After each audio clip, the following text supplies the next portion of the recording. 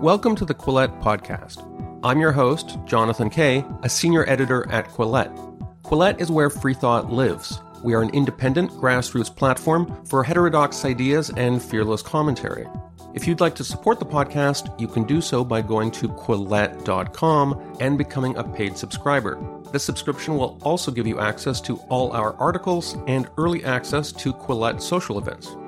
And this week, some of you may notice that the little graphics icon representing this episode of the Quillette Podcast contains a split image.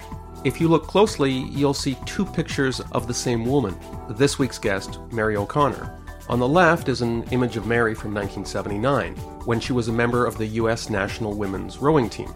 On the right is Mary, who's now a doctor, by the way, in 2023, 44 years later. Now, there's a reason why I included both photos, which is also tied to the theme of this week's podcast. Back in the 1970s, Mary was still fighting traditional sexism in U.S. collegiate sports.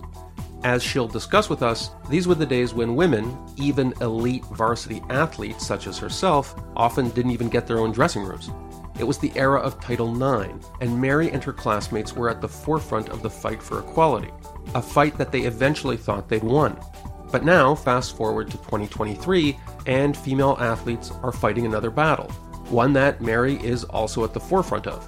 This time, it's biological men who self-identify as trans women demanding entry to protected female spaces, including female sports. And as we saw with the Lia Thomas debacle in swimming, the Laurel Hubbard situation in weightlifting, and Natalie Ryan in disc golf, this can lead to awkward, divisive, and ultimately unfair situations, since male bodies, regardless of their pronouns, tend to be bigger, faster, and stronger than their female equivalents. Earlier this month, Mary was among a group of former American Olympic rowers who co-wrote a Newsweek article entitled "U.S. Rowing Denies Fairness for Female Athletes," describing how the same transgender controversies we've witnessed in other sports are now coming to rowing. And Mary wants U.S. rowing, the sport's governing body in the United States, to do the right thing before it's embarrassed into action by a Lia Thomas-type situation. Last week she spoke to me about her love of rowing and why the battle for fairness has always been important to her.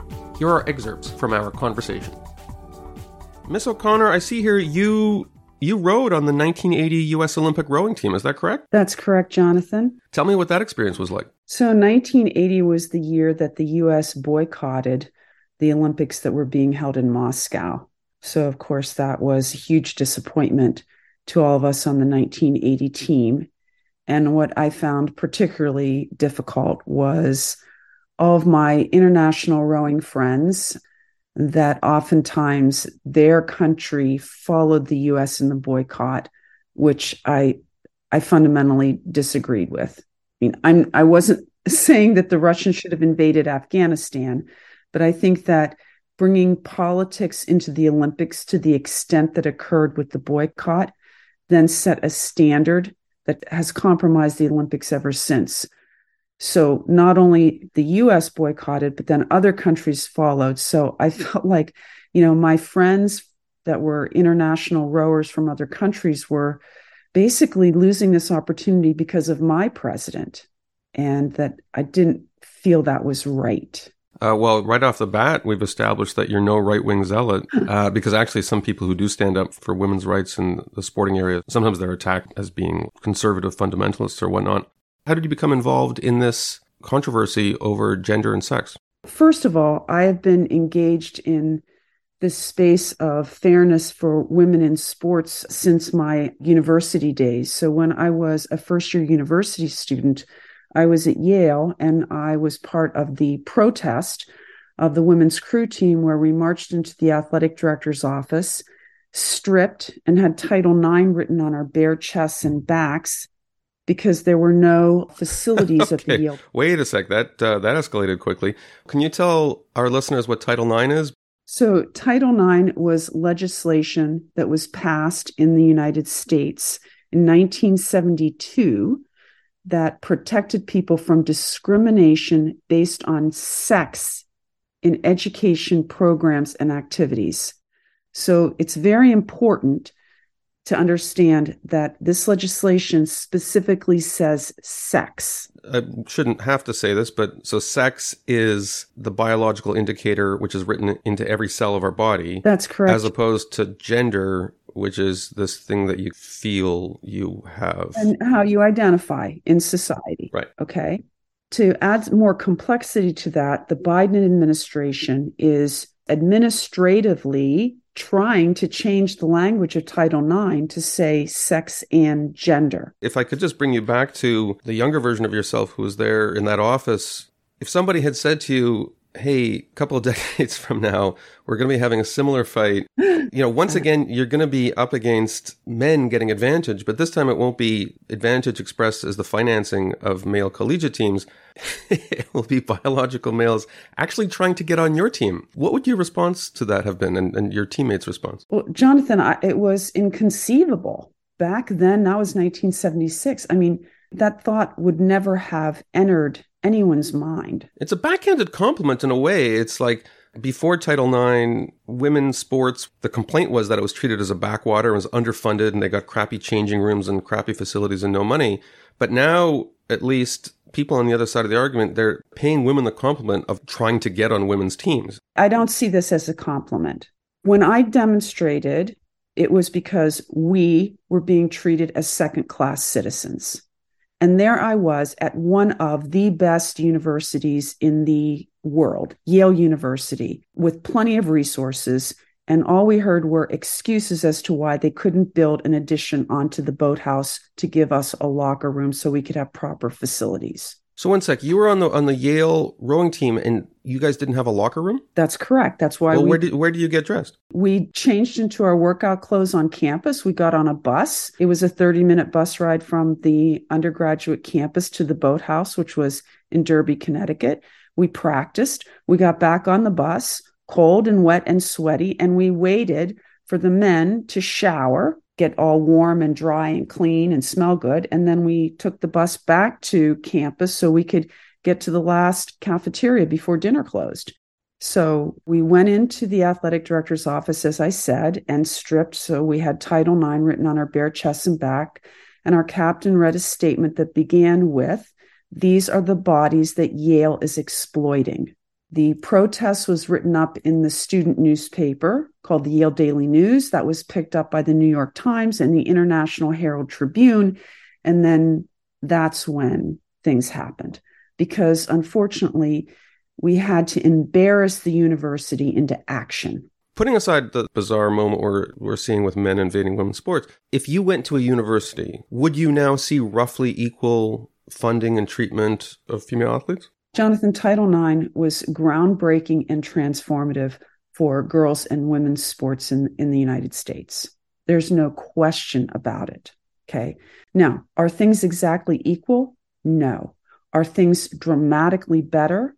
Yes. In my rowing career, I have seen the transformation of regattas to equal representation for women and men in terms of competitive events. That was not the case when I was a young athlete. So when you were a young athlete, you'd show up at a regatta. Would it be like the women's competition was sort of a sideshow to the men's competition? Well, the women were always kind of second billed, but there were not as many events for women.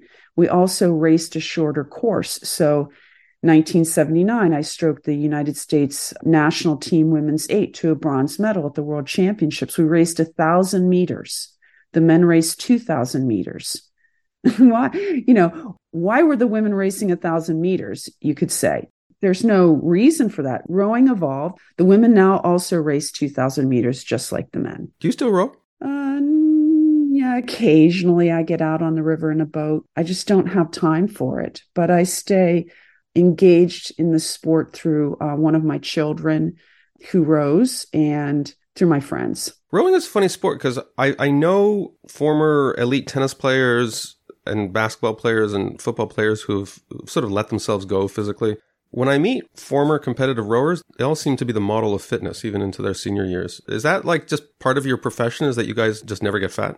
I don't know about that, Jonathan, but I think when you get to that level, and at least for me, exercise is my stress reduction, stress outlet. I mean, it's part of my life. And when I miss my workout, I can feel that I miss my workout. So I don't work out to the same level of intensity that I used to when I was obviously training, and an Olympian, but exercise is just an important part of my life. I believe it was in December, this is December 2022, when U.S. Rowing set its new policy. I believe it's called the Gender Identity Policy. Can you tell our listeners, what is U.S. Rowing? What jurisdiction does it have? And what was the old policy? And what did this new Gender Identity Policy dictate? So U.S. Rowing is the national governing body for the sport of rowing in the United States. If you think of the hierarchy as here's the International Olympic Committee, responsible for the Olympics and sports at that international level. And then below the International Olympic Committee are the international federations. And World Rowing is the International Federation for Rowing. So now there's World Rowing. And then below World Rowing are the national governing bodies in each country. So in the United States, that's U.S. Rowing. Canada has a national governing body for rowing. In the UK, it's British Rowing, for example. Okay, so these national governing bodies are responsible for creating and setting policies that govern that sport in their country. There are also policies in rowing at the World Rowing level, right, or the International Sports Federation level. We will oftentimes see national governing bodies adopting the policies that the international body is supporting. So where U.S. Rowing is saying, we will adopt the policy supported by World Rowing. So to get back to your question, in December of 2022, the U.S. Rowing Board of Directors adopted an update to their 2016 transgender policy. And I actually was completely unaware that this policy had been created in 2016. I became aware that they were talking about updating this policy. So I'm a member of a group called ICONS, which is the Independent Council on Women's Sports. And we formed a chapter, basically ICONS Rowing, and started pulling in friends and rowers and people who are interested in this topic to say, we need to reach out to U.S. Rowing because the existing policy, which we then became knowledgeable about, was wrong. And the proposed updates, which I'll just cut to the chase and tell you the updates, were also wrong. So the new updated policy says that in the United States, at any level except for collegiate and elite, a boy or man can self-identify as a girl or a woman and compete in a girls' or women's category. With no restrictions. No restrictions, no testosterone suppression, nothing. I'm a dude.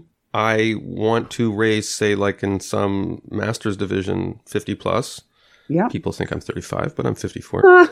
Yeah. And I walk in and I say, I'd like to register for the female division. That's it. I'm competing in the female division. You'd have to declare at the beginning of the racing season that you are going to compete in the women's category. You would have to stay in the women's category for that half of the year. So U.S. Rowing set up 2 times in the fall. So the restriction is I have to keep rowing as a woman? You have to keep competing. You have to keep competing as a woman for that half of the year. So I can't go back. So I can only switch genders twice a year. Twice a year. So if I'm gender fluid and it's like a once a week thing, I'm out of luck. You're out of luck. In terms of the collegiate and elite levels, and that's where you're getting into the delegations that get selected for the World Championships and the Olympics, what are the restrictions for those categories? So at the collegiate and elite level, U.S. Rowing has adopted the policy of World Rowing.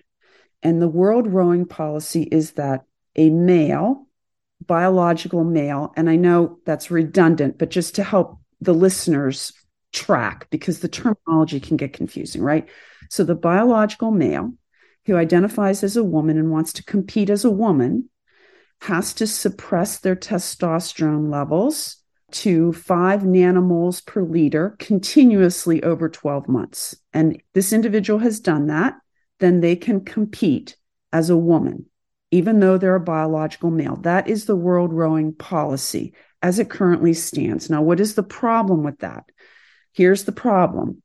There's no amount or duration of testosterone suppression that erases the male biologic advantage. I'm just going to say it one more time because it is the essence of this issue. There is no amount or duration of testosterone suppression that will erase the male advantage in sports. Furthermore, this policy, 12 months, is a very short amount of time. There's some talk that maybe World Rowing is going to edit this policy to say that duration of suppression has to be 2 years instead of 1 year, and the level of testosterone suppression has to be lower at 2.5 instead of 5. And again, the problem with that 2 years does not erase the male advantage. There's now research that shows even 14 years of testosterone suppression does not erase the male advantage. Furthermore, that level of testosterone suppression is still higher than what is in a healthy, normal female.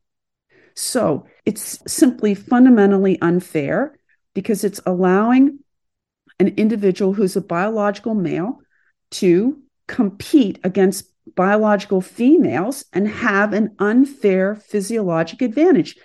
And we know in rowing, it makes a difference. It makes a difference in every sport. All you have to do is look at race times. Once you go through puberty as a male, things like height, bone density, heart size, there's locked-in advantages that are only marginally affected by testosterone suppression later in life. Mm-hmm. And now, of course, we have long databases to look at because it sounds like men and women have been competing in the 2,000 meters, same distance for many years. What's a typical time difference between otherwise similarly situated male and female crews over 2,000 meters? Jonathan, instead of me giving you some data on international racing times, I'm going to share some data on world indoor rowing ergometer competitions. That's when you go to the gym and you're sitting there and it's basically a big fan. You're sitting on the machine and you're on a rowing machine. So I do this at the gym every time I go, by the way, and I'm very pleased with myself because I did 500 meters in 1:39 the other day, which is like my personal best ever. Congratulations. I've been looking for an opportunity to drop that into a podcast, and this is the only time I'll ever have.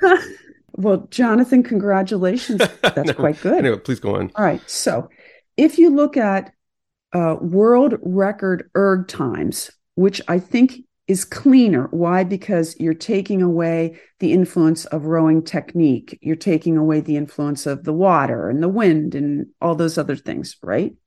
We see that lightweight men are 14% faster than the best lightweight woman in the world. But even in the open weight category, the fastest man is 12% faster than the fastest woman. And 12% is a lot. So the 2,000 meter world record for the men open weight is 5:35.8, 5 minutes and 35 seconds. The fastest time for the women open weight world record is 6 minutes and 21 seconds. 2,000 meters on an erg, on a rowing machine. That's a huge difference.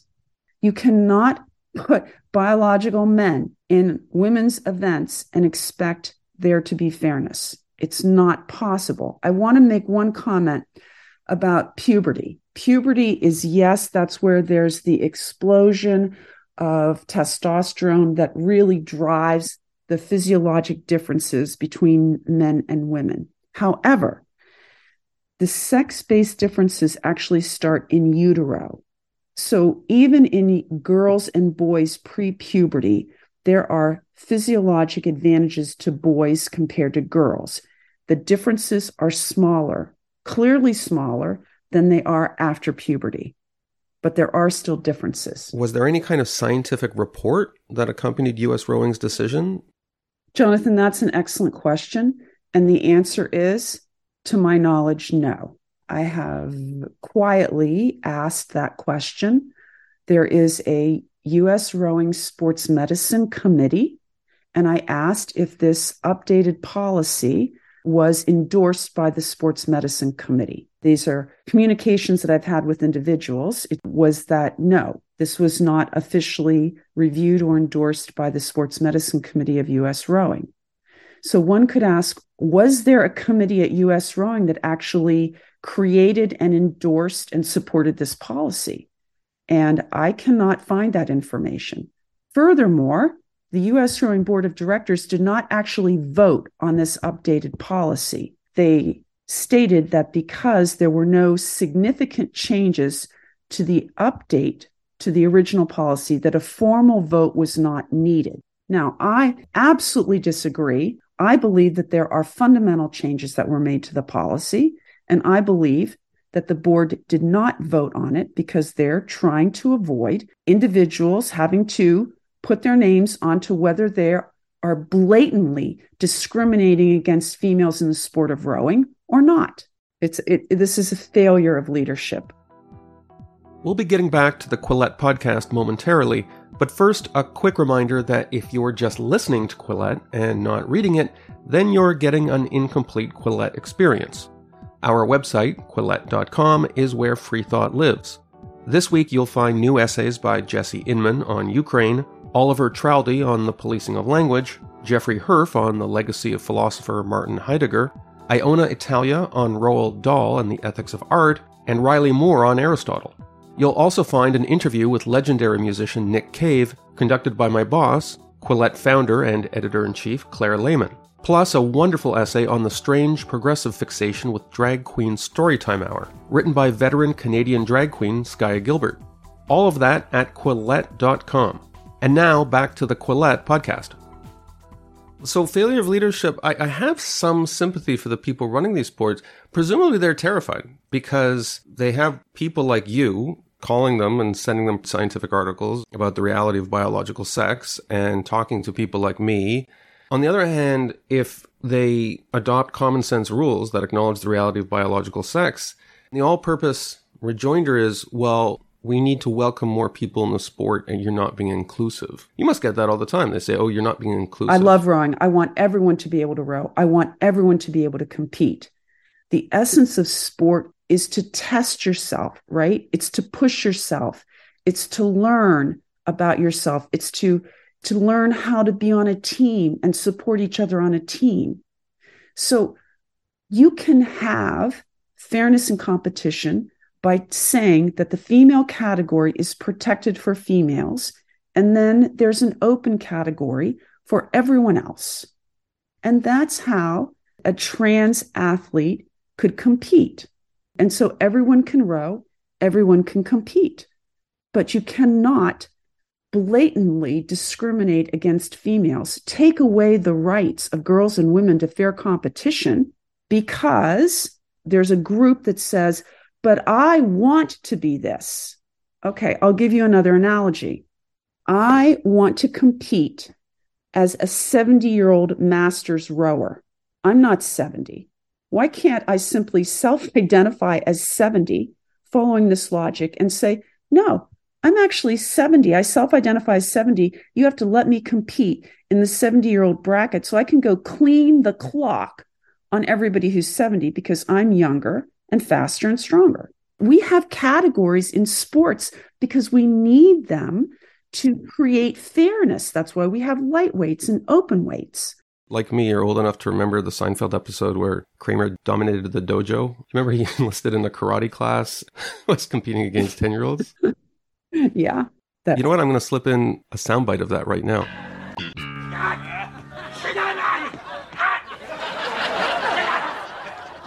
What are you doing? Well, I'm dominating. You never said you were fighting children. Well, it's not the size of the opponent, Elaine. It's the ferocity. And that was that wasn't that long ago. That was, I guess, about 30 years ago. Life seems to imitate satire in some of these controversies.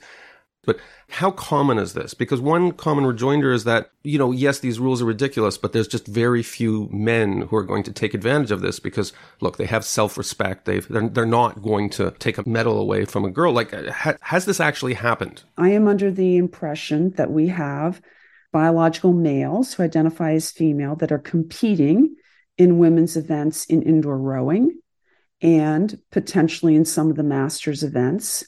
I'm also aware of a high school situation. Has it risen to the level where we see higher level records being smashed by the biological male competing as a woman? Not yet, but it will happen. We're trying to avoid this happening in rowing by trying to educate the rowing community as to what the current U.S. rowing policy is, and then mobilize the community to say to the U.S. Rowing Board of Directors, this is not fair, it's not right, and we need you to change the policy. So the equivalent of U.S. rowing and swimming did act to some extent after the Leah Thomas fiasco. These things have to happen sometimes for the sport to be embarrassed and to change. Is that what's going to happen with rowing? Is that it's going to require a circus, some rower or some team of rowers beats another team by a minute or two? There's no reason to believe that won't happen. It will happen. There will be a 12 to 14% difference. Now, maybe you could argue it would be a little less because that individual was suppressing testosterone for a year. Okay, maybe that would make it a 10% difference. A 10% difference is still kicking somebody's butt. This is science. This is biology. You cannot change sex. People are born as one sex or another. There are very, very rare disorders of sexual development, which I don't think we need to get into, which can be adjudicated separately, okay? But what we're seeing now is this broader social issue of people identifying as a different gender, which, I don't have an issue with in terms of somebody working. They shouldn't be discriminated against in terms of their pay or their employment, okay? But sports has to be based on fairness and integrity. And this is destroying women's sports. The other issue that I think is really important is privacy and safety. Now, we don't see the safety issue in rowing as much as in other sports because it is not a sport that involves physical contact of one athlete versus another. But the privacy issue is real. So when biological males are given entrance into the all-female locker room and those girls have to change and shower with that biological male, that is an invasion of the girl's right to privacy. The solution, I've thought about this, is we need the coaches for the men's team and the individuals on the men's team to be more welcoming of that individual. That individual is a biological male. They should be showering and changing in the boys' and men's locker room. And if they identify as a female, that's okay.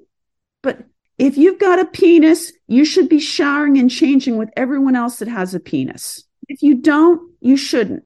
One interesting subplot here, which you hit in your Newsweek article, and I thought was very telling, is that there seems to be one area of competition where U.S. rowing is quite punctilious about biological sex. I have to tell you that we're very fortunate that our op-ed was published by Newsweek on February 2nd of 2023. That is my favorite paragraph of the whole piece because it really highlights... So what's that? But you know what? I didn't bring you on to be a narrator, but let's have you read that paragraph. In the height of irony, U.S. rowing chose to protect fairness based on sex in only one racing category, mixed events. In these competitions, men and women raced together in the same boat. U.S. rowing specified that such boats must be 50% female. This is the only event in which female sex is an eligibility requirement. Without this sex requirement, a mixed boat could be composed entirely of males, some of whom identify as women. Such a boat would possess an unfair advantage over a boat comprised of 50% males and 50% females.